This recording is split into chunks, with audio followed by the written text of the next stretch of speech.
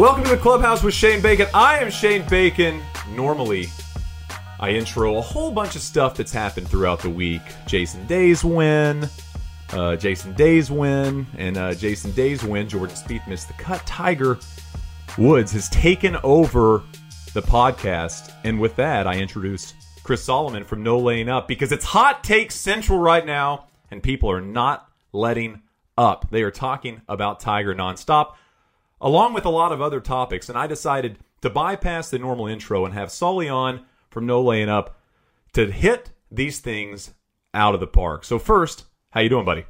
I'm doing well, my friend. How are you? I am doing great. Of course, you can follow Sully at No Laying Up if you don't already. I'm surprised if you don't. He is the man that has no fear of taking such things on as hot takes about Tiger Woods, and I wanted to start my first hot take, Chris. Did Tiger Woods hit those golf shots in the water on purpose? Clearly, right? You've seen all the people on Twitter that have pointed this out. I mean, it's honestly, I don't even think that it would have crossed my mind that he would have done it on purpose if it weren't for the Tiger truthers. It was like, I was talking to somebody about this, and without getting too political, I was thinking, like, I don't know anyone, like, in my life that is going to vote for Donald Trump. Like, I don't know who these people are. You know what I mean? Like, early into the podcast, we got but Trump talk. No, I'm just saying, I don't know who these people actually are. I mean, he's got whatever 42% of the country or whatever in favor of him being president. I don't know a single one of those people. I'm all the same way with the Tiger truthers. Like, I didn't know these people existed. Like, who are these people that actually think that he's hitting balls into the water on purpose with every camera on him? It was one of the, and listen, it was one of those things. When I first saw it, I didn't even think much of it. And as the days have passed, obviously this was on Monday morning. As the days have gone on, I've just been I'm just astonished at what went down. I mean, this is a man that is so self-aware about everything. I mean, he drops news tidbits on Friday afternoon just because he knows there's not going to be a ton of people working in the media centers, so they have to scramble and write. I mean, this is a guy that does everything calculated, yet he's hitting these golf shots from 100 yards. And what I don't understand is this. If you're Tiger Woods, Sully, just put yourself in Tiger Woods' seat for a second. You have a 103-yard shot, okay? You know cameras are up. You know they're filming you, right? If you don't think you can get whatever club you have in your hand, I mean, sand wedge, lob wedge, whatever, don't you pull like 8-iron? And I mean, if he hits it over the back of the green, you can't even tell. I mean, it's not like there's cameras back there, but he somehow is hitting these picked wedges with no divot, 80 yards. The first ball's 40 yards short of green easily. Was he, like, do we know, was it planned for him to hit these shots? Did he know he was going to? You have to think, I mean, does he do anything that he doesn't know exactly what's happening? I would be shocked if he didn't know. Now, I will say the death stare he gave the guy that threw him the third ball was like vintage Tiger when he was like chasing people down in golf tournaments.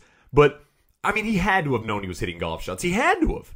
I mean, did he warm up? Do we know? Like, to be honest, I didn't pay a ton of attention to this because I was gone on Monday. I missed this whole thing and opened up my Twitter and saw that Tiger hit 3 balls in the water. I was like, wait, is there a tournament today? Like, what am I missing? Tiger's back.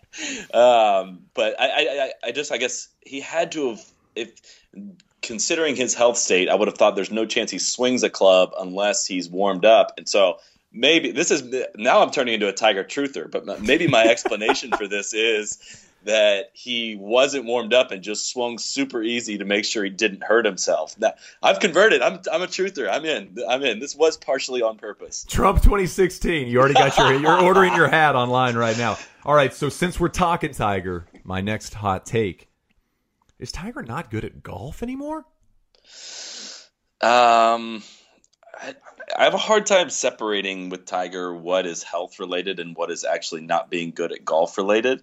And because I think they're just so blended at this point. I mean, I think if Tiger's fully healthy and is able to train and is able to practice, that he would be a top 5 player in the world. I don't think necessarily he'd be the best player in the world, but I have no reason to think that a healthy Tiger, and we're talking about a guy that like trained himself to be able to swing the club in so many different ways and reach the very pinnacle of the game. You know what I mean? Like, it's not physical as in ability with him anymore. It's health, but I don't know how you really separate the two at this point because the health is so bad.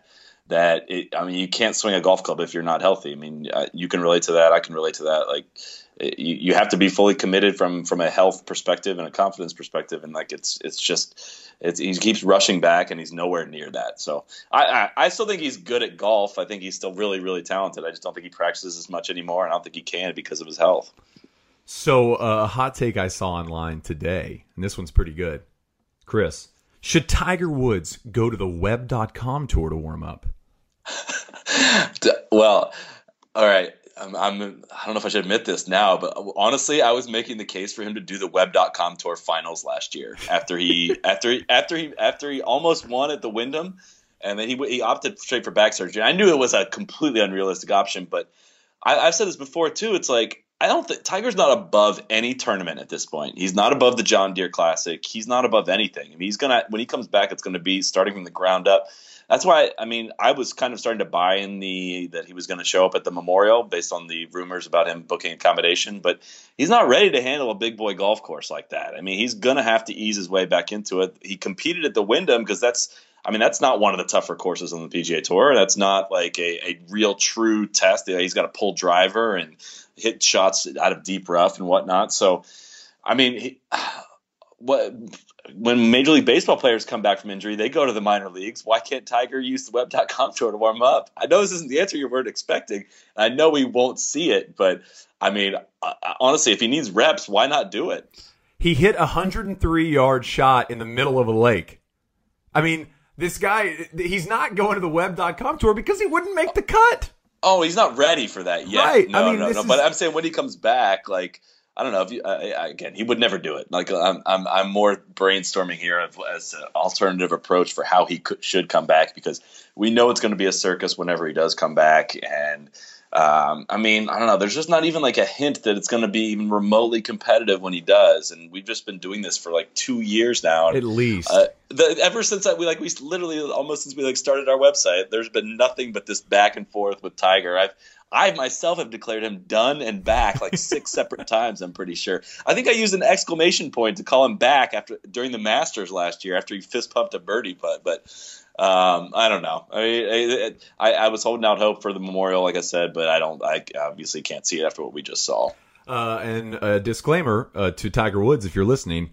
We will welcome you back to Oakmont here at Fox, and we'd be really happy to have you. So if you'd like to come back to Oakmont, I'll caddy for you. We'll let you play the up tees, whatever you want to do. You are more than welcome to make a return. You almost won there in 07. Wasn't that long ago. Sully. How much daylight is there even in Pittsburgh? Is there enough daylight for him to get 18 holes in a day? He'd have to go off early for the first time ever. They wouldn't even switch tees for him. Is Jason Day the next Tiger Woods? No one will ever be Tiger Woods. But at the same time, I wanted to ask you, like, why are, and myself included, because I'm as guilty as this as anyone, but I think the same kind of apathy towards this exists across the golf media world and to golf fans. Like, why aren't we more excited about this? I haven't gone back and looked at 7 wins and 17 starts. I know those are kind of arbitrary numbers based on what Day has recently done, but like, Phil's never done this, right? 7 wins and 17 starts. Like, Rory's never done this. Obviously, Spieth hasn't done this. Only Tiger, as far as in the last 20 years, has done this. Am I right in saying that? Absolutely. VJ had a run, I think around 2001 or something, where I think he won 9 or 10 tournaments in a season, which obviously was incredible at the time. But I agree with you. I've been saying this for a few days now. It's like, he's won a major. I think he won 2 FedEx Cup events. He won a WGC event. And now he's won the Players. These are part of his wins. He's winning enormous golf tournaments, Jason Day is. He's been incredibly impressive. Even when he's had his bad days and bad weeks, you're talking top 10s pretty much consistently. I think he has 1 missed cut in those 17 starts. And the other top 5 players in the world combined don't have as many wins over this span than Jason Day does. Is it because, I talked to Holly Sonders, who comes on the podcast later. I talked to her earlier. And, she mentioned that the fact that he's not American plays into it. And while I do think that might have a little bit of a factor, is it just because there's not a lot of pizzazz to him? He's focused. He does his thing. He's got a family. He doesn't go and go crazy and post, Snapchats. Is there something about it that's just less relatable as a famous person, because we expect these famous people to be kind of crazy and kooky? Well, I wanted to say, part of me thinks that is accurate about the not being American thing. I think you can apply the same thing like to Lydia Ko, and but if Rory was doing this, we would be freaking out. Exactly, and that's freaking the debate. out. He's I not totally American. agree. Like, I mean, as far as rival, I mean, I don't dislike European players, but like, there's a rivalry, like as me as a golf fan, between the U.S. and Europe, right? So I'm not saying I root against European players, but like Rory is like by far, without it even being close, like my favorite European player and a guy that I root for over almost all other golfers. Which it's a weird way of of relating to Rory, I guess you could say, and that I see him as very human.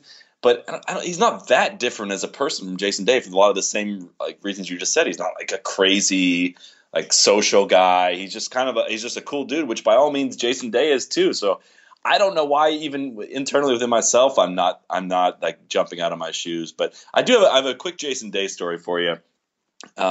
This was 2012 Memorial Tournament. So this is 4 years ago. He was paired. I was following Kyle Stanley around, and they were paired together.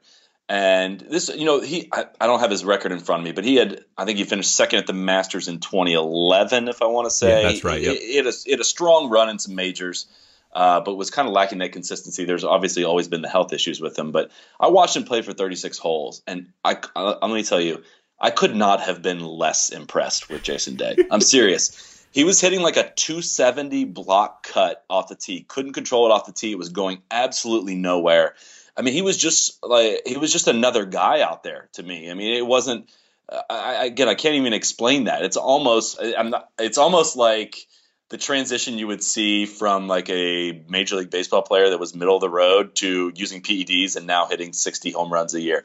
For the record, not saying Jason Day is using PEDs, but I'm just saying like his performance since then it looks like a completely different human, and it may be health related. If I remember right, he was wearing something on his wrist that week, and he just maybe wasn't fully committed to it. But I don't know. I didn't see this. I mean, we kept waiting for him to finally be healthy, and now that he is, he's just terrorizing the PGA Tour right now, and it's just kind of like, I mean, yeah, he won. He won the Players by like 4 shots this weekend. And it didn't even play that well over the weekend. I mean, of course, Saturday was a catastrophe there, but I mean, he didn't even play great golf on Sunday. He played pretty mediocre on the front. I mean, I think he hit like 2 greens on the front 9. I mean, but what he's doing is the reason I think that there is a mini comparison to Tiger is that for whatever reason over the last year, when Jason Day has a lead, he just doesn't give it up. I mean, he just takes the lead and he's got it. I mean, whatever's clicked in his head after that putt at the British Open, he's been a maniac ever since then. And it's, I mean, you have to have him your favorite at the U.S. Open. I mean, that's without a doubt, especially with the way he's hitting his long irons off the tee. But yeah, it's funny that it doesn't seem like people care that much about what's going on when this whole time we've been looking for somebody to kind of take the reins and run. Yeah, and I think when you look back, maybe Rory 2014, but not current day Rory, do you look at a player's performance and just see it be so clear, like by watching on TV, that he is more talented than the rest of the field by like a pretty decent margin, right? I mean, not a lot of guys win tournaments by 4 or 5 shots. I don't know. His victories are blending together for me, but he won like a playoff event by like 7 shots or something last year too, didn't he? Like they're not that close, and that's not something you see every week on the PGA Tour. And maybe that's part of the reason why we think it's kind of boring is the events aren't that exciting. I mean, the Players on Sunday was I was dying for something exciting to happen. It was not coming, but yeah, I mean, it like when Tiger used to win all the time, it was a bit boring. People forget that. I mean, people forget that when Tiger won and he had a 3-4 shot lead on Sunday, it wasn't the most exciting thing to watch because he'd hit 2 irons off tees, hit it in the middle of the green. He'd make a couple of 30-footers and shoot 70 on Sunday and win by 4 or 5. And that was the way he went about his business. I mean, it was rare that you'd watch something and Tiger would blow up on the front. I mean, really, Wai Yang is the one that comes to mind, and that's it. I mean, this is a guy that just would calmly go about his business at the biggest events of the year, and it seems like Jason Day is doing something similar. And somebody that played alongside Jason Day, did you just get that segue? That was really good. Ooh, I'm really getting into this podcast thing. Professional. The segue was super solid right there. Speaking of somebody that played with Jason Day at the PGA Championship, should Jordan Spieth focus more on the I and less on the we?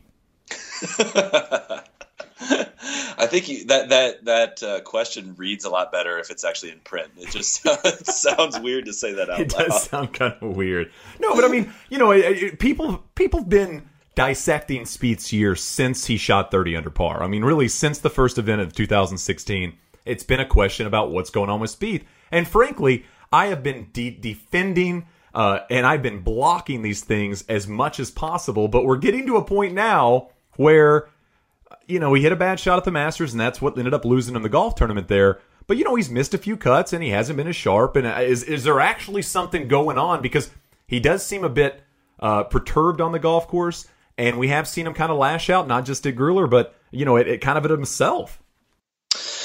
Yeah, I'm partial on this because I feel like I'm a big Spieth fan. I feel like I've turned into like the biggest Spieth defender on the planet lately. But, I mean, his last two events, he went tie for second, missed cut. So, I mean, keeping it in perspective here, we're really talking about one hole where it went bad at the Masters. Otherwise, he would be back-to-back Masters champion. And, I mean, when you think about how many shots have to be played over the Masters, 275 shots, 280 shots, the fact that two of them were he had other mistakes, obviously, but two of them basically cost him the championship. It's hard for me to panic about the current state of his game. Guy took a month off. He's had weird kind of success at the Players. It's not like I think he finished second to Martin Keimer 2 years ago, and I think he missed the cut last year after winning the Masters. So I'm not worried about it. I think the lashing out thing, it does seem a little peculiar, but at the same time, I feel like he's aware that people are kind of noticing it more, and he's not changing in that regard. I feel like he's just kind of dead set on being himself, right. And that it might just be an example too of our overexposure to him at this point. All of his shots are on TV now for the most part, whereas at this time last year, or I guess before he won the Masters, I was pining for CBS to put him on the air. Like it just wasn't happening. He was getting Brooks Koepka all over the place. Koepka. You never go full. Don't go get. So disclaimer to everybody that's listening to this right now: never, ever, ever, ever jump to conclusions on players playing TPC Sawgrass because there's absolutely no rhyme or reason. Phil Mickelson said it best: "I can't believe I've won here." It is a very hard golf course to figure out. It doesn't really favor any player. Craig Perks talked about that last week on the podcast. It is not a place that really has any semblance, any order, anything. You just go there. If you're hitting it good, you might play well. If you're not hitting it good, you can miss the cut, and that's what we saw with Jordan Spieth. I cannot wait for him to play well at the U.S. Open because I really think it sets up super well for Jordan Spieth. I've mentioned this a few times. He's a guy that's really, really clutch at making 7 and 8 footers, and that's what you're going to have to do at Oakmont. So I'm with you. The overreaction. Listen. He's frustrated because he's not playing well. I mean, that's part of it. I get frustrated when I play bad golf. You're hitting bad golf shots, you're going to get annoyed. Well, when you say he's not playing well, though, he's played 2 rounds since the Masters. That's the thing. It's like people are waiting for him to bounce back from the Masters, and it's been a while since then. But he hasn't played. Like he took that time off, which he needed to do. Looking at the schedule that's ahead, he absolutely had to take this time off. I think he's not off. He's off probably for the Bell South, and is he playing both events? The Bell South? Or wait, what's the Memphis event now? The FedEx. The Bell South? Was that even the Bell South when you were alive? Isn't it TPC Southwind? I think that's why I thought that. Wow. What's the name of the course? Bell South. This is podcast history here. Nobody's ever even said Bell South when podcasts were around. This is amazing. That is a highlight of. I don't even want to talk to you anymore. This is the highlight of my entire week. I had TPC Southwind in my mind, and I called it the Bell South. The MCI Open coming up whatever next. That terrible event in Memphis is, that one that no one plays. The Zevo Invitational coming up later this year. No, it's not. I'm just going to let you know, not the Bell South, in case you're wondering, everybody. Does Bell South exist? I don't think so. I really don't think so. I just that you know what? Way to go on that. I'm impressed. The Motorola StarTech Open is going to come up, and with that, I ask you: is Ricky Fowler too nice to win majors? Of course, yeah. I mean, you have to be. You can't. I'm struggling to think of a really nice guy that's won the U.S. Jason Open, Day? or the one that Jason Day. Yeah, he's a nice guy. Yeah. I mean, he finished in the top 5 in 4 straight majors. But he hasn't won one. He hasn't won one, Shane. That's what I mean. Basically, the whole theme of everything we've talked about now is just so frustrating that we psychoanalyze this stuff on a week-to-week basis, and that the whole "what's wrong with Jordan Spieth" that we wouldn't be asking it if he hadn't dumped those 2 balls in the water on 12. I mean, Fowler. I mean, I don't know, it does seem like it's been a few months since he was so close to winning at the Waste Management. He won out in Abu Dhabi, I think, this year on the European Tour. That does kind of seem like a long time ago. I'm honestly surprised, though, in this hot take universe we live in, that people aren't more critical of how much he's on Snapchat and on social media, and saying he needs to have better focus. I actually don't hear a ton of that. Maybe now you're hearing this "he's too nice" thing, which is, I mean, again, just what I don't have a response to that. I can't possibly analyze that, but. I don't know. I'm more concerned about the joggers than I am his current play. So they're becoming an epidemic. I mean, the joggers or other people are catching the virus. I mean, you've seen. I'm worried. Rory with the jogger. Okay, what's the age cutoff for these things? Because I really want to know. I can't wear them. I'm 32, but I mean, is it late 20s or is it when you hit 30? I say for a week after you turn 25 until you have a week after your 25th birthday, and then they're out of stock. A halo week. I like that. I can't do it, man. I don't know. I don't get it at all. It doesn't look good. It does. I mean, I'm not a get off my lawn guy. I'm 29 years old. I'm not out of date here. I don't think. I can't. I'm worried that I know Koepka's done it. Now I've seen Rory do it. I'm worried more of my favorite players are gonna follow down this trend, and I'm gonna have to be straight with them. I'm gonna have to tell them that I can't do it. I wrote the first critical thing I ever wrote about Koepka was I did a scared straight post where I said the ghosts of fashion of the past came back, and it was Phil in his short sleeve mock turtleneck. And Jim Furyk in his button-up short-sleeve shirt, giving them lectures on just to be careful with what kind of fashion choices they make these days. I watched the '07 U.S. Open the last couple of weeks. Whenever I had a free few minutes, I'd watch it on my computer. And Furyk on Sunday had that button-up shirt with the black buttons all the way up. And I don't even know what shots he hit the final round. I literally just looking at. I'm like, who thought that was a good idea? It's a little bit like the Phil pants right now. Amy's not hey, Phil, man, that's not a great look for you, buddy. Maybe throw a belt on.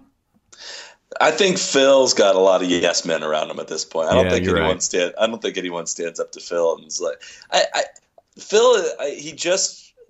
I don't think there's any real rhyme or reason why he does any of these things. He's just kind of you know what? I'm going to mess with people today. I'm not wearing a belt. That's his way of subtly throwing in something. And I'm sure there's actually probably some scientific reason behind it, right? I mean, the metallic buckle was throwing off his center of gravity or something or the color of the belt was attracting too much heat from the sun. Phil's got this thought out. I'm telling you. I totally agree. And also, I mean, I've been on the biggest soapbox about how much I hate white belts. And I played in a U.S. Open qualifier last week. And let me tell you, I might have been the only person there not wearing a white belt. So apparently they're not going away, which is really disappointing to me.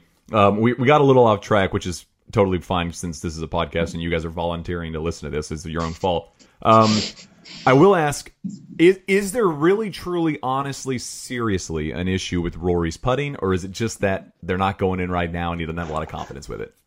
I don't think there's an issue. I forget who had the stat. I believe it was a guy named Golf Betting Brain on Twitter or something that he noted that it may have been Jake Nichols that noted since he switched to the cross-handed grip, his strokes gained putting would rank around 73rd or something like that on tour. Which, I mean, if you pull up his stat page right now on the PGA Tour, it's something in the hundreds, but it's in the negative.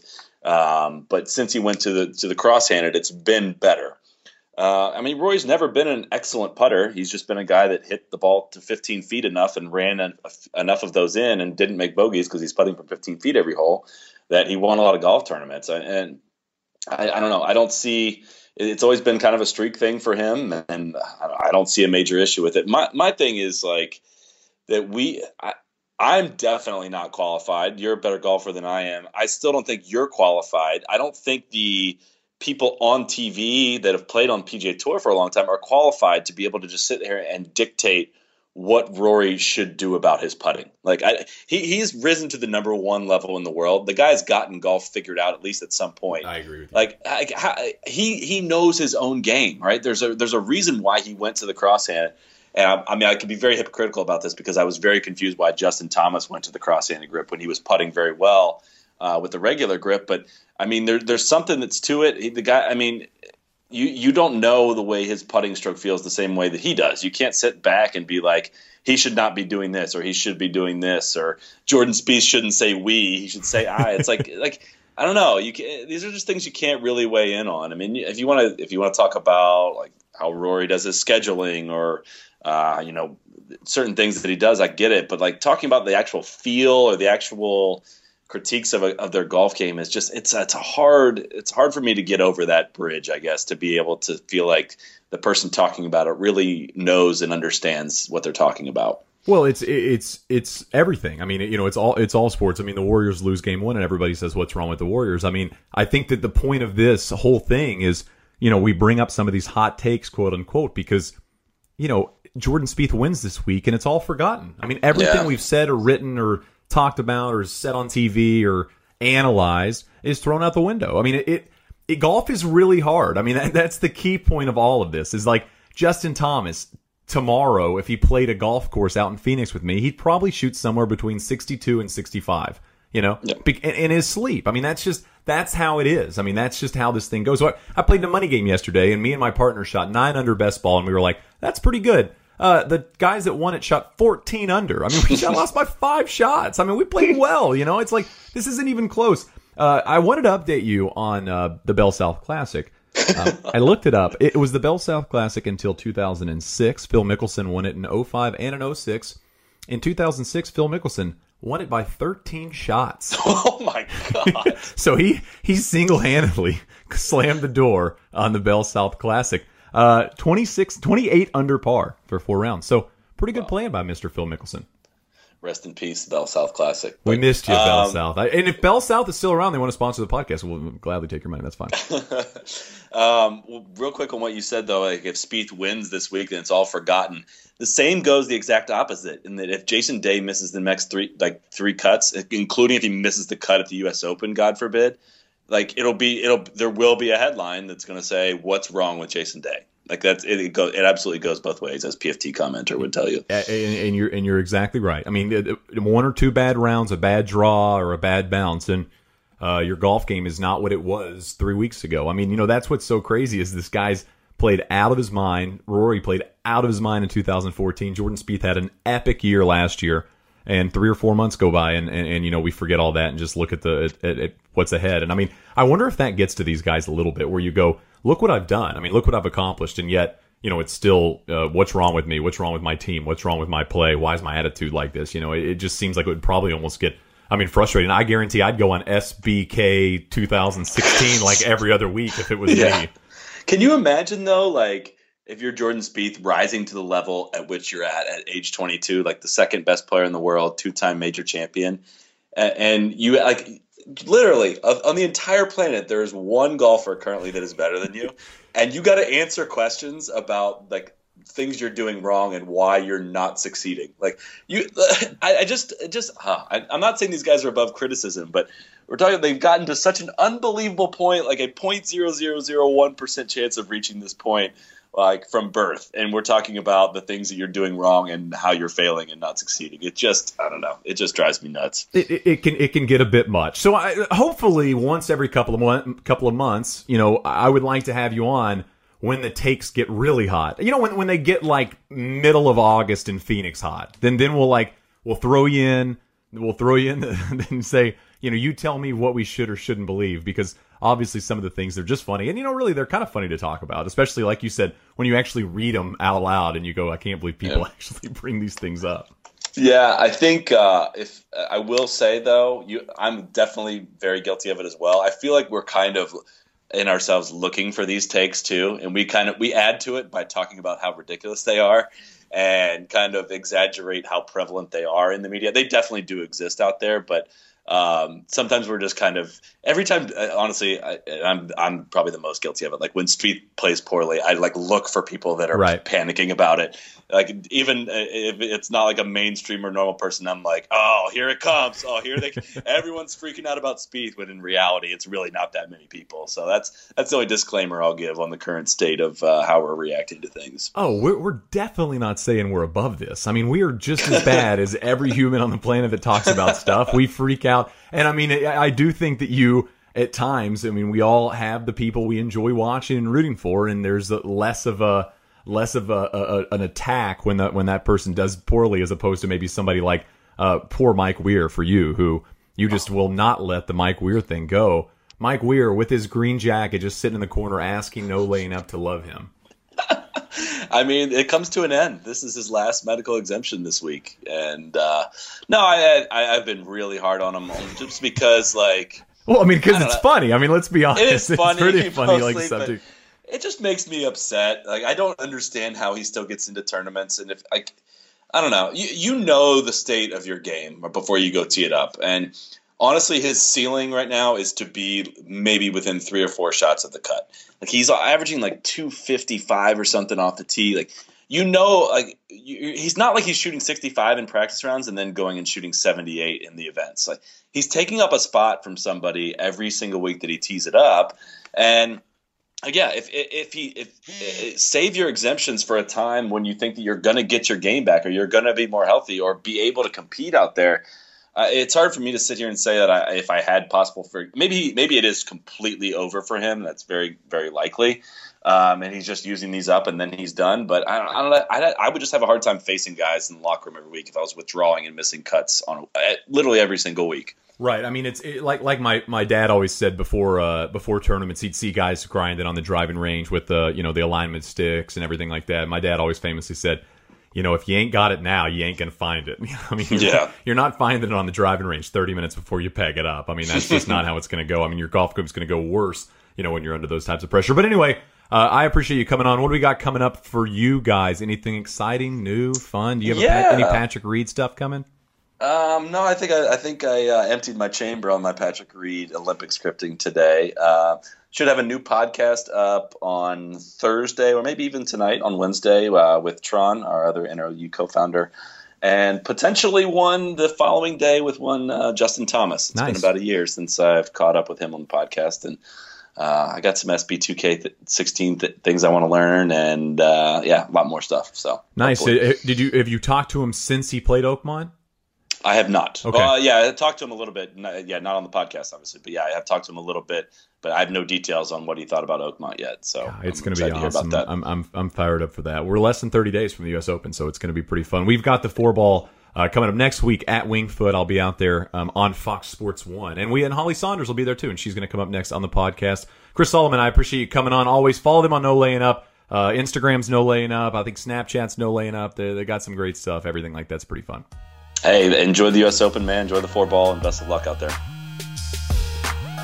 And we welcome into the clubhouse now Fox's own Holly Sonders. Holly, how are you doing? Hey, Shane. I'm doing okay. I'm talking to you while I'm driving. I don't even know if that's legal. I'm trying to get on FDR Drive in the middle of New York City, so it's not going very well. I'm creeping. Well, speaking of things not going very well, I just wanted to get your thoughts, and I talked about it earlier on the podcast with Chris Solomon, but I wanted to hear what your thoughts were about the really awkward, strange, weird Tiger Woods video from earlier this week. Did you see that? Yeah, it was almost sad to me. It was just kind of like, the last shot it hit up on the bank over the water and then rolled back in. Like, it's just, I don't know. Doesn't it seem sad to you?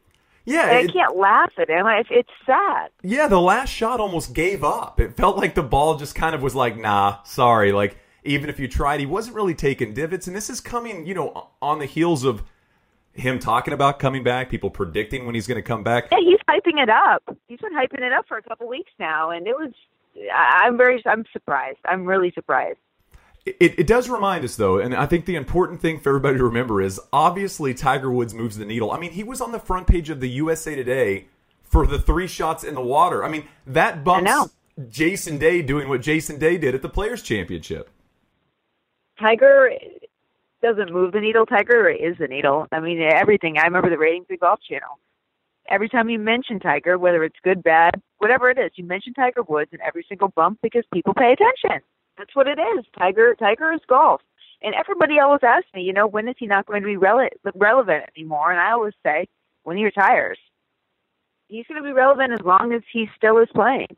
And even when he's not playing, I mean, this is what's so crazy. And I don't want to spend, too many minutes talking about Tiger Woods, but I do think it's interesting because, as we mentioned, I mean, it was front page news in a lot of places. But what I find so different about it is, obviously, if this is what we see out of a man that obviously one of the best golfers of all time can't hit a shot from 103 yards, if this is what we're seeing in an exhibition, obviously he's not close to coming back. So should we just give the guy peace and say, do your thing, take your time? Or is it just going to be continue to come up every event, every time we go to Firestone or the Memorial? Or are we just going to kind of care a little bit like he's in the back of our heads, like he's almost like an ex-girlfriend or something? Well, he's almost teasing us because when I saw he registered for the U.S. Open, I was pumped. I'm like, you know what, maybe enough time has gone by and he's really going to play and we're going to see him at Oakmont. That'd be great for us. Good to see him back. But after seeing those 3 shots, it's kind of like, I don't think it's possible. And now when he tees it up, and for the past couple of years, it's like, will Tiger finish the entire tournament? Will Tiger finish 18 holes, a full 18 holes without pulling out with a back injury or whatever it is? I really don't know anymore. I don't think we can bid him farewell till he's finally gone. I think he is. During those 10 years, he was the greatest of all time. When was it, like 2000? What do you think, 1999 to like 2008, 2009? I mean, that was an amazing decade.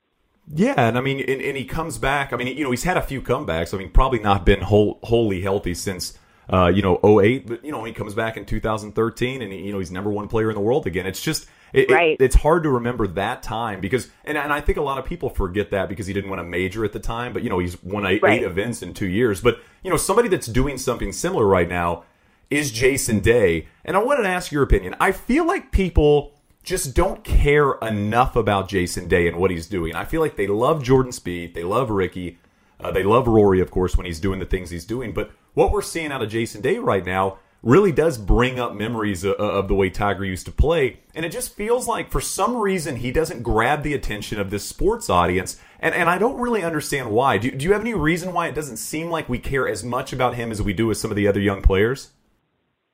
I think it's because he isn't American.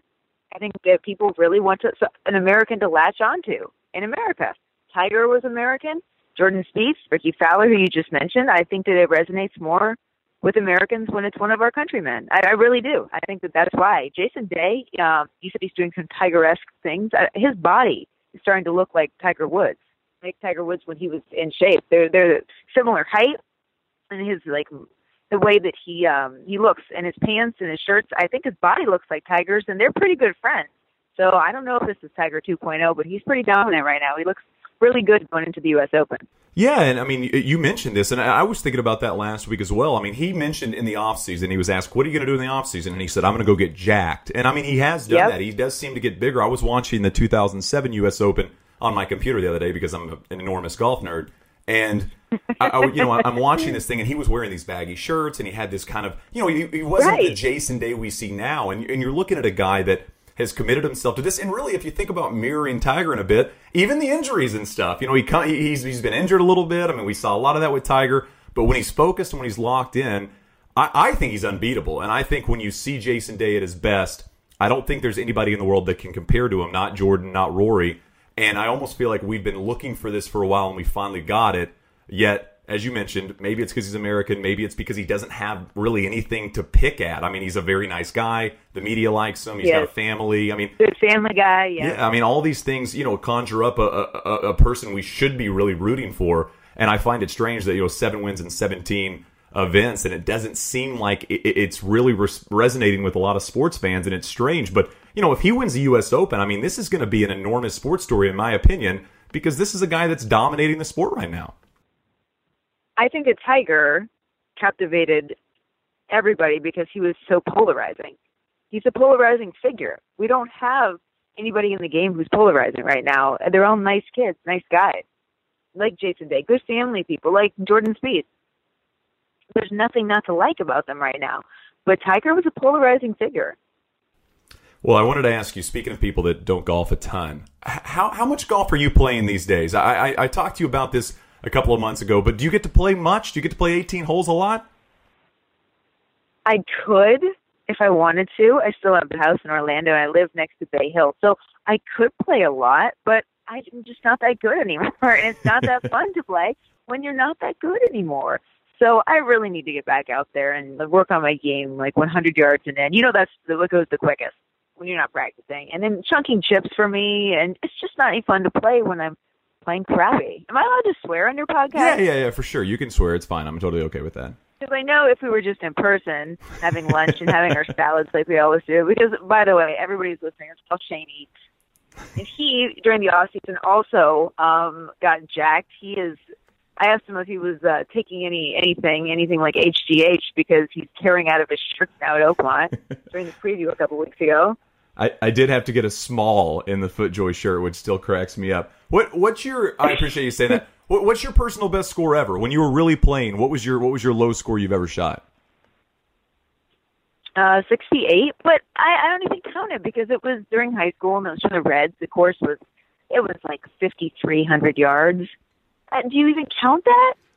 I always said my best score ever was on a very short golf course, but to me, going low, it doesn't matter, in my opinion, it doesn't matter the distance of the golf course or really how tough it is, because I think going low is making putts and continuing to put your foot on the gas pedal. And I feel like no matter what, if you go low, it counts. Because I mean, as long as it's not you shot 68 on a par 52. I mean, if it's a full golf course, I mean, shooting under par and playing well is impressive. So I mean, you're in high school, you shot 68. Did you ever have thoughts and maybe I could go pro, maybe I could chase this dream, or was it never something you were really that interested in? I did, but then I saw my teammates at Michigan State, which is just a completely different level. They went over to the Symetra Tour. I think it was the Futures Tour back then, and they were living out of their cars, barely trying to, get back their entry fees. And I'm like, that's not the life for me. And also had surgery on my knee my sophomore year after we won the Big Ten championship, and I never really played like myself after that. So once I was out of college, I was like, let's go talk about golf because I can't play it anymore. Yeah, I mean, it's similar. I played my very first mini tour tournament I ever played in. My dad came out to caddy for me, and I was on about the 15th tee, and then we were playing foursomes, and I looked over at my dad, and I said, I'm the only guy in the group that's made a bogey so far. And that was the point where I went, maybe this isn't for me. Everybody else was bogey-free, and I'm like 4 over. I was like, I can't beat these guys. I'm not beating the ones out on tour. But, so you get into covering golf. You get into covering sports in general, and you've really kind of transitioned over. I mean, you initially were just doing golf, and last year you did NFL for the first time. And I wanted to ask, I mean, there's going to be a million differences, but what was the biggest difference in your opinion from covering golf to moving on and covering the NFL? The sheer size of the NFL players, and how fast they are, how high they can jump, and the athletic ability. Honestly, what you're seeing on TV, these guys, they're unbelievable. Like, just walking around, they're enormous. And they're incredible athletes. Also, a big difference is that the game's 3 hours of just high energy. Everybody's yelling. The stadiums are packed. And golf, I'm used to it being like a week long. They get there for the practice rounds, then four days of 18 holes, and, it kind of drags out like that. But it's 3 hours on a Sunday, super high energy, and then it's over. It was awesome. I mean, I understand why everybody in America loves to watch the NFL and college football on Saturdays. I get it. It's just a very cool game. Yeah, and you talked about 3 hours and that's it. I mean, did you feel the energy? I mean, did you feel like you were on a high the whole time covering this event, as opposed to maybe, like you said, having lulls in golf coverage where maybe you're not talking for a couple hours? I mean, in football, it is literally nonstop. I mean, did you feel that as well as a reporter? Oh, yeah, and then you look up, it's halftime, and you look up, you're like, where did the game go? It's the fourth quarter, and there's always, unfortunately, so many injuries, and you always have a game, well, there goes an ambulance, sorry. I'm trying to not lose my train of thought and let the ambulance through. Okay, so the injuries, speaking of ambulance, the injuries, there's like concussions and concussion protocol now, and so I always have to keep my eye on everything when the players go to the locker room and get all the updates.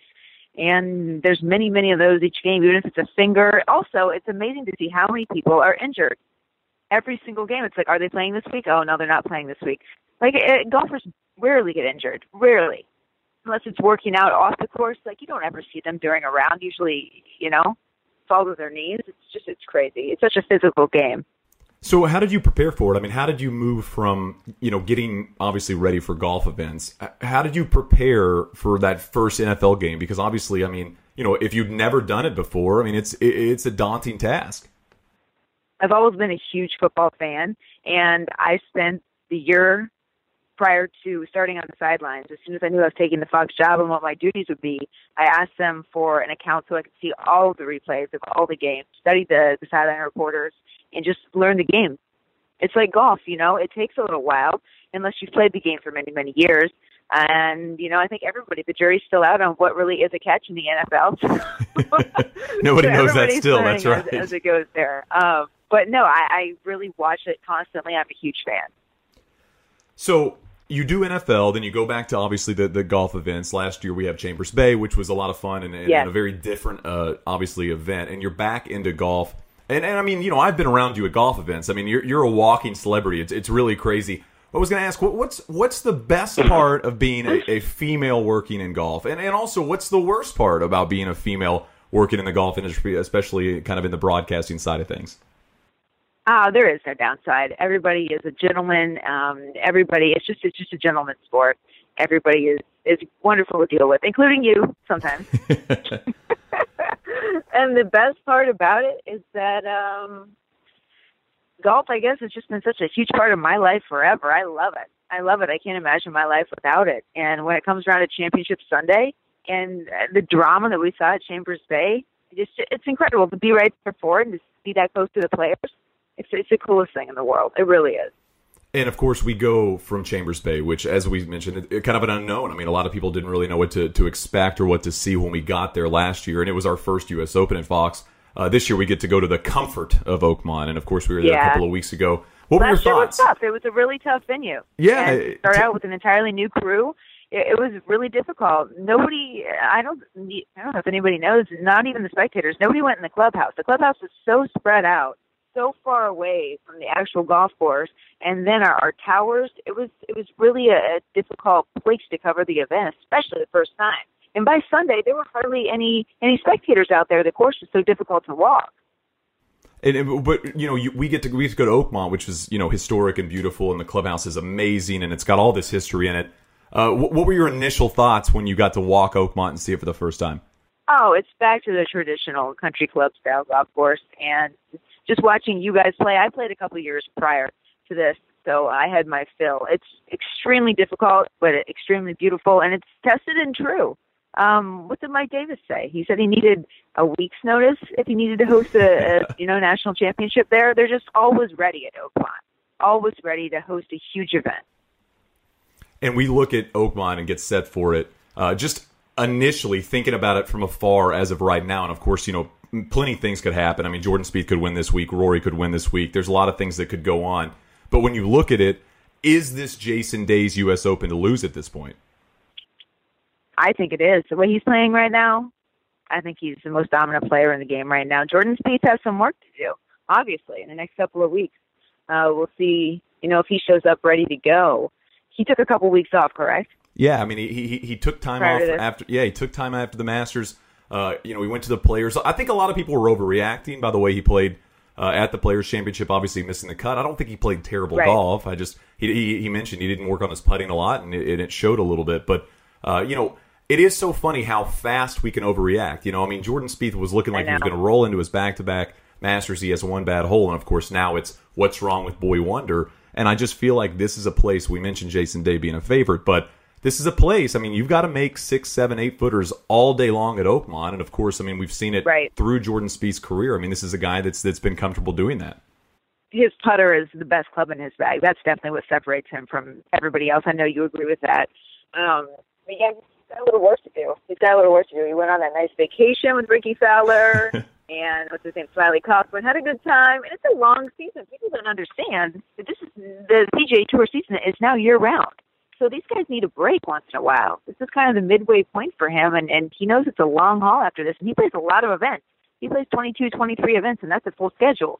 So for him to take a break right now, good for him. Good for him. And he has a month to prepare for Oakmont, and he'll get the putter rack, I'm sure. Yeah, I mean, didn't you think it was funny? The whole spring break thing was crazy, and I kept saying, I mean, we've never seen that type of insight or look into the life of a professional athlete ever. Those guys showing us what was going on their vacation. I mean, did you follow along? I mean, were you on Snapchat, like, checking out what they were doing? I just saw a couple of them when they were playing golf, and they were laughing, and then they were, like, shirtless doing whatever, and on the boat. And you know what? They're young kids with money. God bless them. Yeah. They're having a good time, and they're good kids. I mean, why wouldn't you do that? I thought the funniest part was, I mean, they're making fun of themselves. They're having a good time. I mean, all of them kind of let loose. My favorite part was I thought Jordan Spieth, the first couple of days, seemed a little reserved, and towards about day 3, he was all in. I mean, he was really enjoying it as well. And it's like you said, I mean, how can you not do this kind of stuff? I mean, when I was 23, hell, I mean, when I'm 32, I do dumb stuff all the time. It's just, I mean, you're seeing these guys do what we would do, yet